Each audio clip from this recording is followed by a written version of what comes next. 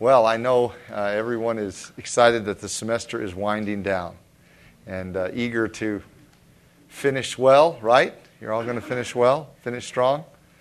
Good. Yeah, no, it wasn't very convincing. So, anyway. You know the routine with Q&A, so anything that you'd like to ask, there's no guarantee I can answer, but it can be about passage, theology, ministry, life, but not with an intent to try to pit faculty against faculty. That's the only off-limits type of question. So who wants to go first? Tatiana. Is there anywhere in the Bible where it talks about humans trusting other humans? I mean, the Bible is full of us trusting God. But is there ever a command that we should trust others? I don't know of a command that we trust others. In fact, there are statements in the Psalms about not trusting in humans, in man, and etc. However, there are a number of statements in the New Testament about following other humans, following human examples. Paul says, "Follow me as I follow Christ." I've left you an example that you should follow. Several passages, and that sort of catches some Christians by surprise because they think that to follow someone else is somehow wrong because you're not following the Lord. But there are several passages, and in fact, it's a requirement of leaders, shepherds, elders, according to Hebrews 13 and the qualifications, that they be men who are worthy examples to be followed. So to trust in, no, but to follow their example, yes. And there's a distinction there. I mean, obviously we all have feet of clay, so you don't put your trust in anyone, and you recognize that even following a human example is not because of perfection, but because of direction. And even though the human example, someone who's exemplary, will fall, hopefully they provide an example of what you do when you fall, when you fail, how you deal with your sin. Like David. David was a man after God's own heart, and some people say, but look at what he did. Yeah, what he did was horrific, but look at how he responded in repentance. So he even provided an example in his sin. So, trusting in man, no. Following human examples, yes. I've often told this story when speaking. In fact, I do every year, the first week of the year, I go up to Montana Wilderness School of the Bible and teach Philippians. And there are several statements in Philippians where Paul exhorts the Philippians to follow his example, to follow him and follow his example. And I always use this example or illustration every year in teaching that when I was a teenager and I gave my life to Christ at age 15, and I don't mean any disrespect at all to my parents, so I'm not trying, please don't take it that way. But the fact is my parents had a horrible marriage. And in fact, on my 16th birthday, my parents, that's a big birthday in Florida where I was living at the time because that's when you can get your driver's license, so it's a really big one. So my parents took me out to dinner and asked me what I wanted for a birthday present. And I remember I wanted a study Bible. That's just when study Bibles were starting. They bought me a Schofield Reference Study Bible, and I was thrilled with it. But on the way home from this special dinner that they took me to, I was sitting in the back seat.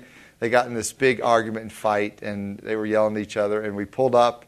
I got out of the car. They were still fighting. I went in the house. I went back in my room, locked the door. And I remember at that time just praying, saying, Lord, if I ever get married, by your grace, I'm not going to have a marriage like this. So not only did I determine that I wanted a marriage that would honor Christ, I began looking around in our church at couples that had the kind of marriage that honored Christ that I wanted to have. Because sadly, I didn't have it. I couldn't look at my parents' example. So I looked at the example of other couples, young couples and older couples who had the kind of marriage, and I said, that's the kind of marriage I want. Now, how do they do that? What do they do? So I began to, even at age 16, 17, try to probe and ask questions and find out what makes a godly marriage and what makes a good marriage, one that honors Christ. So I use that illustration often just as an illustration of what Scripture talks about when he says we follow human examples, that we can always learn from others who are ahead of us in the Christian life, who have gone before us, etc. So I hope that that's a clear distinction in your mind. We don't trust in or put complete stock in any human being, but we certainly can learn from human examples. Good. Another question. Kyle. Yeah. I'm going to read a couple verses, and I have kind of a short question. Sure. A serious question to ask about. So this is Hebrews 11:23 through 27. By faith, after Moses was born, he was hidden by his parents for 3 months, because they saw that the child was beautiful, and they did not fear the king's edict. By faith, Moses, when he had grown up, refused to be called the son of Pharaoh's daughter, and chose to suffer with the people of God rather than to enjoy the short-lived pleasure of sin. For he considered the reproach of Christ to be greater wealth than the treasures of Egypt, since his attention was on the reward. By faith he left Egypt behind, not being afraid of the king's anger, for Moses persevered as one who sees him who is invisible. So my question is, when you read the account in Exodus, it sounds like Moses ran away in fear. Mm-hmm. It sounds like there's no mention of his spending time with the Hebrew slaves as opposed to being called the son of Pharaoh's daughter. And then he considered the reproach of Christ. He was one who saw him who was invisible. Just what's your take on this whole thing? Yeah. Is the author of Hebrews elaborating on what really happened to Moses' story? Yeah. No, that's a good question. It's earlier in the chapter, some of the comments, too, about Abraham. It's like sometimes some things are attributed to these guys that it's hard to see in the text when you look back there. But what I think the writer of Hebrews is saying here about Moses is when we read Christ, we think of Jesus. And so we assume, he was thinking about Jesus. I don't think that is accurate. I think the term Christ, as you know, means anointed one, Messiah. So I think what the writer of Hebrews is saying, not that he was looking unto Jesus, which we're exhorted to do in chapter 12, but that he was willing to identify himself with the people through whom God had already promised before Moses came along that the Messiah would come. And so in other words, I think he's saying he made a willful decision. I'm not going to identify with the people of Egypt, even though I have a royalty here and I've got all this privilege. I'm going to identify with the people through whom the Messiah will come. I'm convinced he didn't know who that would. It wasn't Jesus of Nazareth, etc.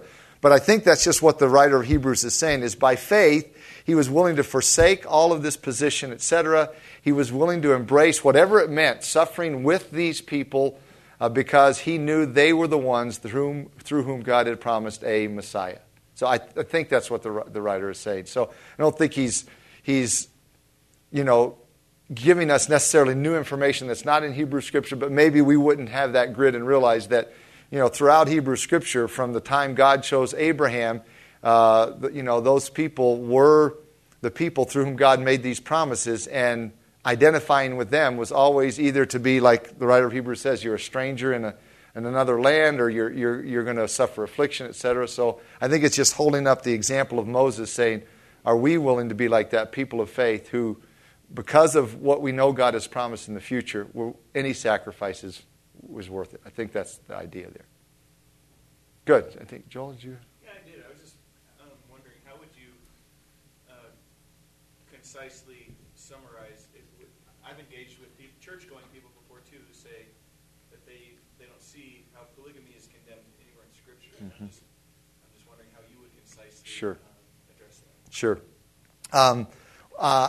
I would probably concur with the idea that polygamy is not necessarily explicitly condemned in Scripture, but I would also say, nor is it condoned in Scripture necessarily, and we have a clear pattern from God's creation account of what His intention is: one man, one woman for life. So that is God's pattern. However, sin messed up a lot of things in God's pattern, and so it's not surprising that shortly after sin comes in, you have, I think Lamech was the first one to take on more than one wife. But it is interesting that since that became such a part of sort of sin-infested culture, it is interesting that God did specifically state that the kings of Israel could not multiply three things unto themselves: horses, silver, and wives. So again, he's giving an indication of, if you're going to be the leader of my people, I want you to follow my intention. So it's a complicated issue because you've got Abraham, a friend of God, and then you go on down to the list. You know all the story, David, etc., a man after God's own heart. So it does get complicated. So I would say, there may be. You may look at it this way, that there's possibly because of the ramifications of sin, that there is a concession, if you will, that wasn't condemned always whenever there were multiple wives, but clearly not God's intention and pattern. So that's sort of how I would answer it. You know, some have suggested, and I don't know if you can do any study on this to verify, but I've heard this more than once, that several have suggested that one of the issues in the Old Testament time was, and we do know this is the case, the Old Testament time was just dominated by war. I mean, that's all it was. I mean, I'll never forget one of the things that impressed me most about the first time I went to Israel was when we went around to all these tells, that I began to get this picture that, you know what? Life in ancient Israel revolved around find a place that's got water, roads, and security, capture it, and hunker down because here they come. Because you're going to get attacked. I mean, Megiddo has been destroyed, rebuilt, inhabited like 21 times in its existence. Jerusalem 20-some times. I mean, so that was life. It was all about war. And as a result, some have suggested that there was very likely a huge discrepancy in population, male and female, because men were the ones that went to war and lost their lives. And so that possibly the reason God didn't come down so strongly, though it wasn't His intent and His pattern, is that really, in some cases, multiple wives may have been a concession because of the ramifications of sin as a way to actually protect women who's a lot of times in that setting, that culture, if they were unattached or unmarried, their only thing they could resort to was prostitution. So again, I had never really studied that out thoroughly, but that has been suggested. So it isn't an easy issue to address because it is rampant throughout Hebrew Scripture. But if we're going to say, okay, it's all over in the Old Testament, then let's say, all right, then let's start at the beginning of it. And the beginning of the Old Testament clearly indicates God's pattern. Yeah, Luke. In Galatians 3:8, and the scripture foreseeing that God would justify the Gentiles by faith, preach the gospel beforehand to Abraham, saying, "In you all the nations shall be blessed." My question is, how did Paul read Genesis 12 and figure that out? Yeah. Well, you remember that the word gospel is just good news. Okay, that just means good news. So all I think Paul is saying in Galatians 3 is that anytime you have a statement like, in you, Abraham, all the nations of the earth will be blessed, well, that's good news. In other words, God could damn everyone and be totally just. He could condemn everyone. But instead of saying, you know what, I think I'm just going to damn everyone and condemn everyone, instead I'm going to lay out a plan so I can bless the world. And it's going to be through Abraham and his descendants, etc. And of course, that's how the world has been blessed. I mean, through God chose to use the Jewish people to give us the two most valuable things ever. The Word of God and the Son of God. I mean, both Scripture and the Messiah came through Abraham's descendants, through the Jewish people. So I think that's all Paul is saying. I don't think he's saying that you go back and find the specifics of the gospel. Jesus died on the cross, rose again the third day, etc., through that promise to Abraham. So the details aren't given, but he did give an announcement of gospel or announcement of good news, that God has a plan to bless the world. Now the details of the plan unfold as time goes on. So again, I don't think Paul was reading into it anything that wasn't there. He was just using that. If God made a statement that through you all the nations of the earth, then that includes not just the Jewish people, the Gentiles, which is Paul's point in Galatians 3, that even the Gentiles can be blessed, not just Jews. So I think that's what he's saying. Yeah, Kate? I have a friend who doesn't believe in going to church, and I showed her the verse in Hebrews that says, "Don't forsake assembling together." And she says that she meets with her friends and family on a relatively regular basis, and it's kind of the same thing. Uh-huh. How would I That's explain to sure. her that she does need to be in a church body because she doesn't like the bigger entities and afraid there's corruption? Sure. And bad experiences we've had. Sure. Or what verse would I use? Yeah. That she needs to be like constantly spiritually fed and healthy. Sure. Yeah, well, I would not necessarily take issue with the fact if she's meeting with a small church as opposed to a larger church, because there are a lot of people, especially in Montana, but not only, who are pretty standoffish about a larger church. I mean, they just anything that gets beyond 100 people is too large, etc. So the issue that would concern me about her position is not that she likes meeting with a smaller group. The concern of her position is that the command in Hebrews about not forsaking the assembly of yourselves together clearly is, as you said, an indication of gathering with the people of God, the church of God. So then you have to branch out from there. Well, what is a church? Is it just, certainly not, don't misquote Matthew 18 where 2 or 3 are gathered together there in the midst. What is church? Well, one of the key aspects of church throughout the New Testament is recognized godly leaders. So, do you have shepherds? Do you have, even if you have a church of 12, 15, so in other words, is this just a loose affiliation or is it really a church? Does it have leaders? Do you commemorate the Lord's table, communion? Is it a church? Is it a group? And of course, the term church just means ecclesia, called out, a group of called out ones. So, is it a group that meets for edification? 1 Corinthians 14. So I would just go to other places in the New Testament that describe what church is, regardless of size, because size isn't the issue. And just say, so, okay, this group that you meet with, do you meet regularly with? And do you meet for mutual edification? Do you have spiritual shepherds who oversee you, that you are supposed to follow their faith? Do you guys have enough structure at least? You don't have to be super organized, but you have enough structure that you celebrate the Lord's table regularly? Do you practice church discipline according to Matthew 18? So those are marks of a church. So if it did have those elements and it's 20 people, great.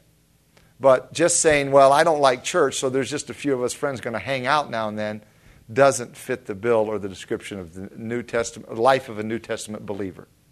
So that's how I would answer it. Yeah, Kyle. Acts 17:28.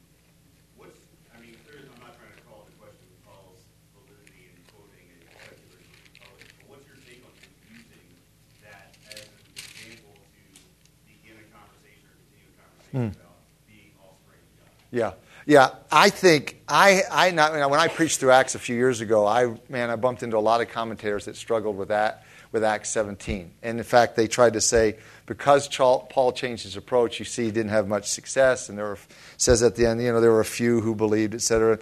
I came away with a different perspective. I think Paul is illustrating 1 Corinthians 9, his brilliant ability to be all things to all men in whatever setting. I mean, when he writes to Titus, who was on the island of Crete, he quotes Cretan poets.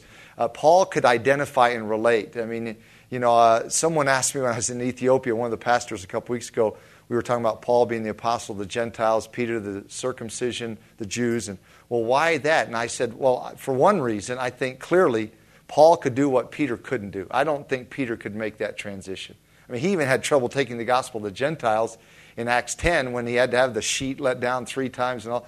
But Paul was just amazing in his ability to be such a devout Jew and to be able to relate to the Roman world. And so I think that's what he's doing here. I think he's just taking something from their culture, their writings, just to be able to relate, building a bridge. And I think actually it's something we can learn from rather than say Paul was compromising his message somehow. So, yeah, I think it's a brilliant approach. Good. Other?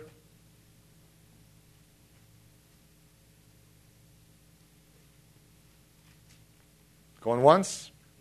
Going twice? Oh, hold it. We got 2 more. All right, Larissa. In Hosea. Oh, no. We're going to Zechariah 14. Yeah. It mentioned several times throughout Hosea just the name of Gibeah or the place of Gibeah. And I'm not sure if I can give you exact verses or not.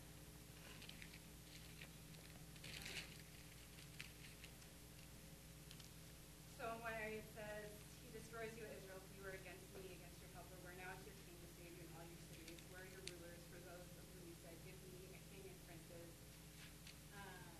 Where were you just reading? I would tell you, but I don't have verses in the Oh. reading from. Well, are you near the beginning or near the end? It's near the end. Okay. And Okay. then there's a little earlier before that it says, from the days of Gibeah you have sinned, O Israel. There they have continued, shall Mm-hmm. And just a couple different statements like that. I'm wondering if there would be any connection back to Saul, and Saul being from Gibeah, and Saul being the first king of whom they asked for a king like the nations. Yeah, no, that was exactly my thought. And I found where you were reading in chapter 10, verse 9. You have sinned from the days of Gibeah. There they stood, the battle of Gibeah against the children of iniquity, etc. I mean, Saul of Gibeah, that was my first thought. And if this is what he's saying, you sinned from the days of Gibeah, from the days of you started asking for a king. So that would be the connect. Without studying, I haven't studied it, that would be an initial guess or path I would pursue. Was there anything else you can think of related to Gibeah? Not a thing, other than that Saul, the first king, who wasn't a good one, was from there. Yeah. I think one of the sound guys. Yes. Is all biblical obedience supposed to be cheerful? Is all biblical obedience supposed to be cheerful? I guess I'll answer it this way, depending on how you're saying it, or asking it. I do believe that you can easily defend the idea that you obey when you don't feel like it, and that is commendable. And so, if you're saying cheerful in the sense that you're really excited to do it, and you're bouncing off the walls, bubbly, and all of that.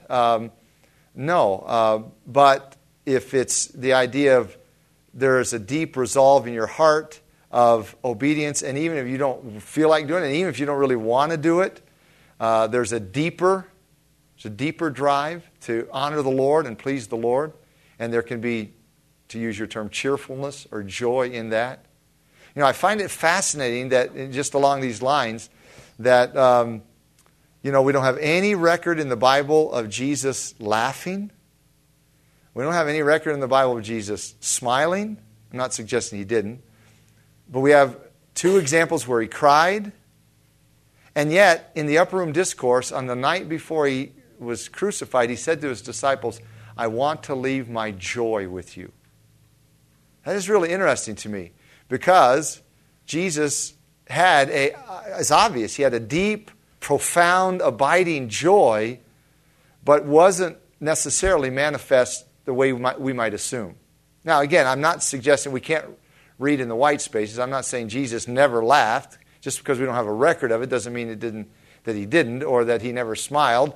But the point is, what the Spirit of God chose to record to us in 4 gospel accounts shows a man who was,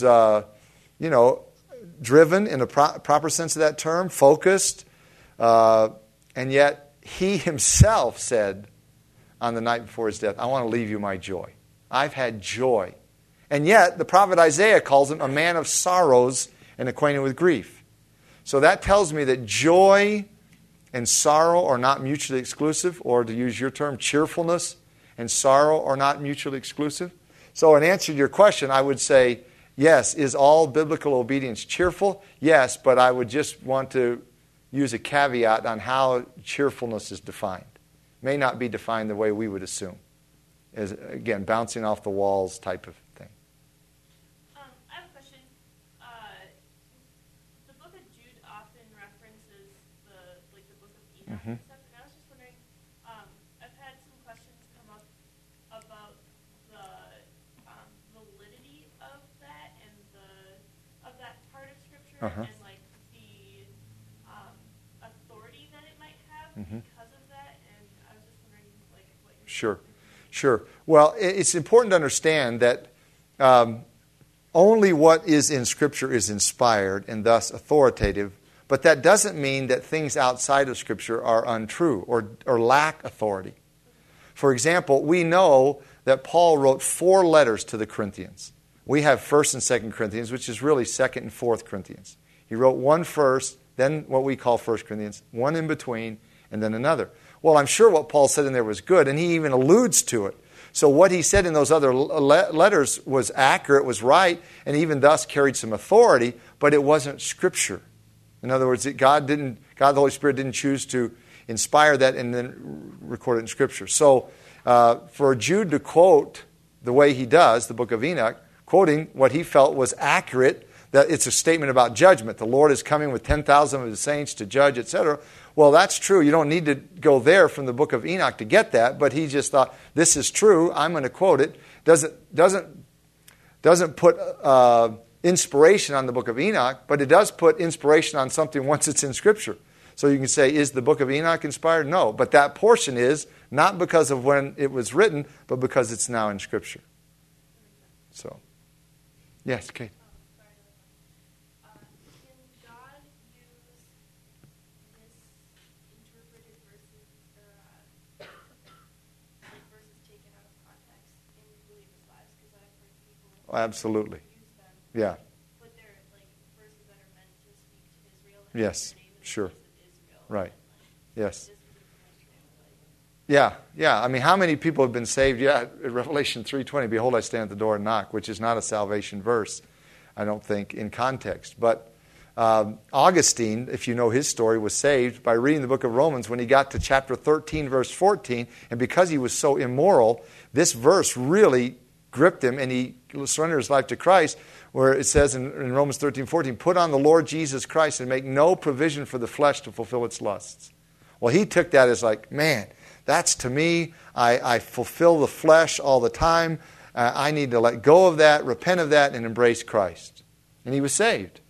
Now, it doesn't mean that verse means that, but certainly, a lot of people have misused Scripture, and God, it's just great to know God is not limited by our own accuracy. Now, it doesn't mean we shouldn't be accurate, because you don't ever forget the story of Moses, where God said, speak to the rock. Moses struck the rock. He got water, and everything seems fine, until later God says, oh, by the way, because you did that way, you're not going into the promised land.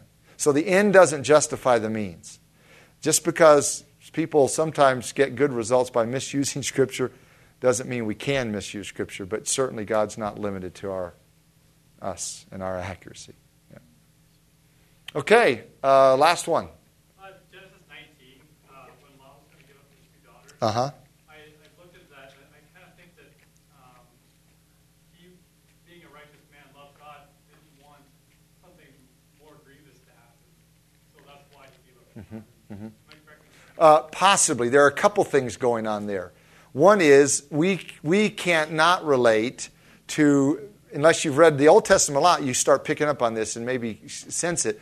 But I don't think it's easy for us to relate how huge the issue of hospitality was in ancient times. It was just, again, there's just hardly any way to overestimate how important that was. So for Lot, it was just inconceivable to him that he would have these two men, who were angels, come to him and he would allow them to be violated. So in that sense, you could say there's maybe a positive side to that story, that he's trying to protect them. Now, offering his daughters, I don't know any way to justify that. Regardless of he's trying to protect them and uphold this high view of hospitality.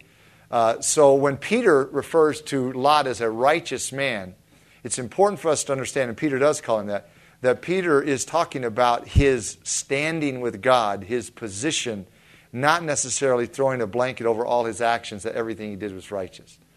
In fact, Peter clearly says that he vexed his own soul by putting himself in the position he was in. So all of Lot's actions were not righteous by any means. But just like us, we're sinners and we continue to sin, but it doesn't change our righteous standing with God. If you're a Christian, then you can be called righteous, even if everything you do isn't righteous. So that's important to keep the distinction between standing and state, or position and practice. So Peter calls him righteous because that was his position before God, but he didn't always make righteous choices. And that one may have had some positive in it, i.e. the hospitality thing, but the offering of his daughters was, in my opinion, unconscionable. Not as far as I wanted to go. Yeah. I didn't say it wasn't Right. No, but you were just trying to wrestle through the fact he's called righteous, and how do we interpret this story? So, yeah. All right, let's pray. We'll go to lunch. Father, thanks for a great semester, and I do realize that for the students as it's winding down, it's very busy. as projects are due, papers are due, assignments, reading, exams to study for. So I just pray for your grace upon them as they try to finish strong and finish well. Pray that you would grant them to be disciplined and be able to use their time wisely, to say no to other things that need to be set aside to be able to finish well. So grant them just the grace, the strength, the discipline to have a good end to the semester so they can go into the summer encouraged just by what you've accomplished in their lives this semester and what you've done through them. And so thank you for the meal that we'll partake of too, and those that work to provide it for us. In Jesus' name, amen.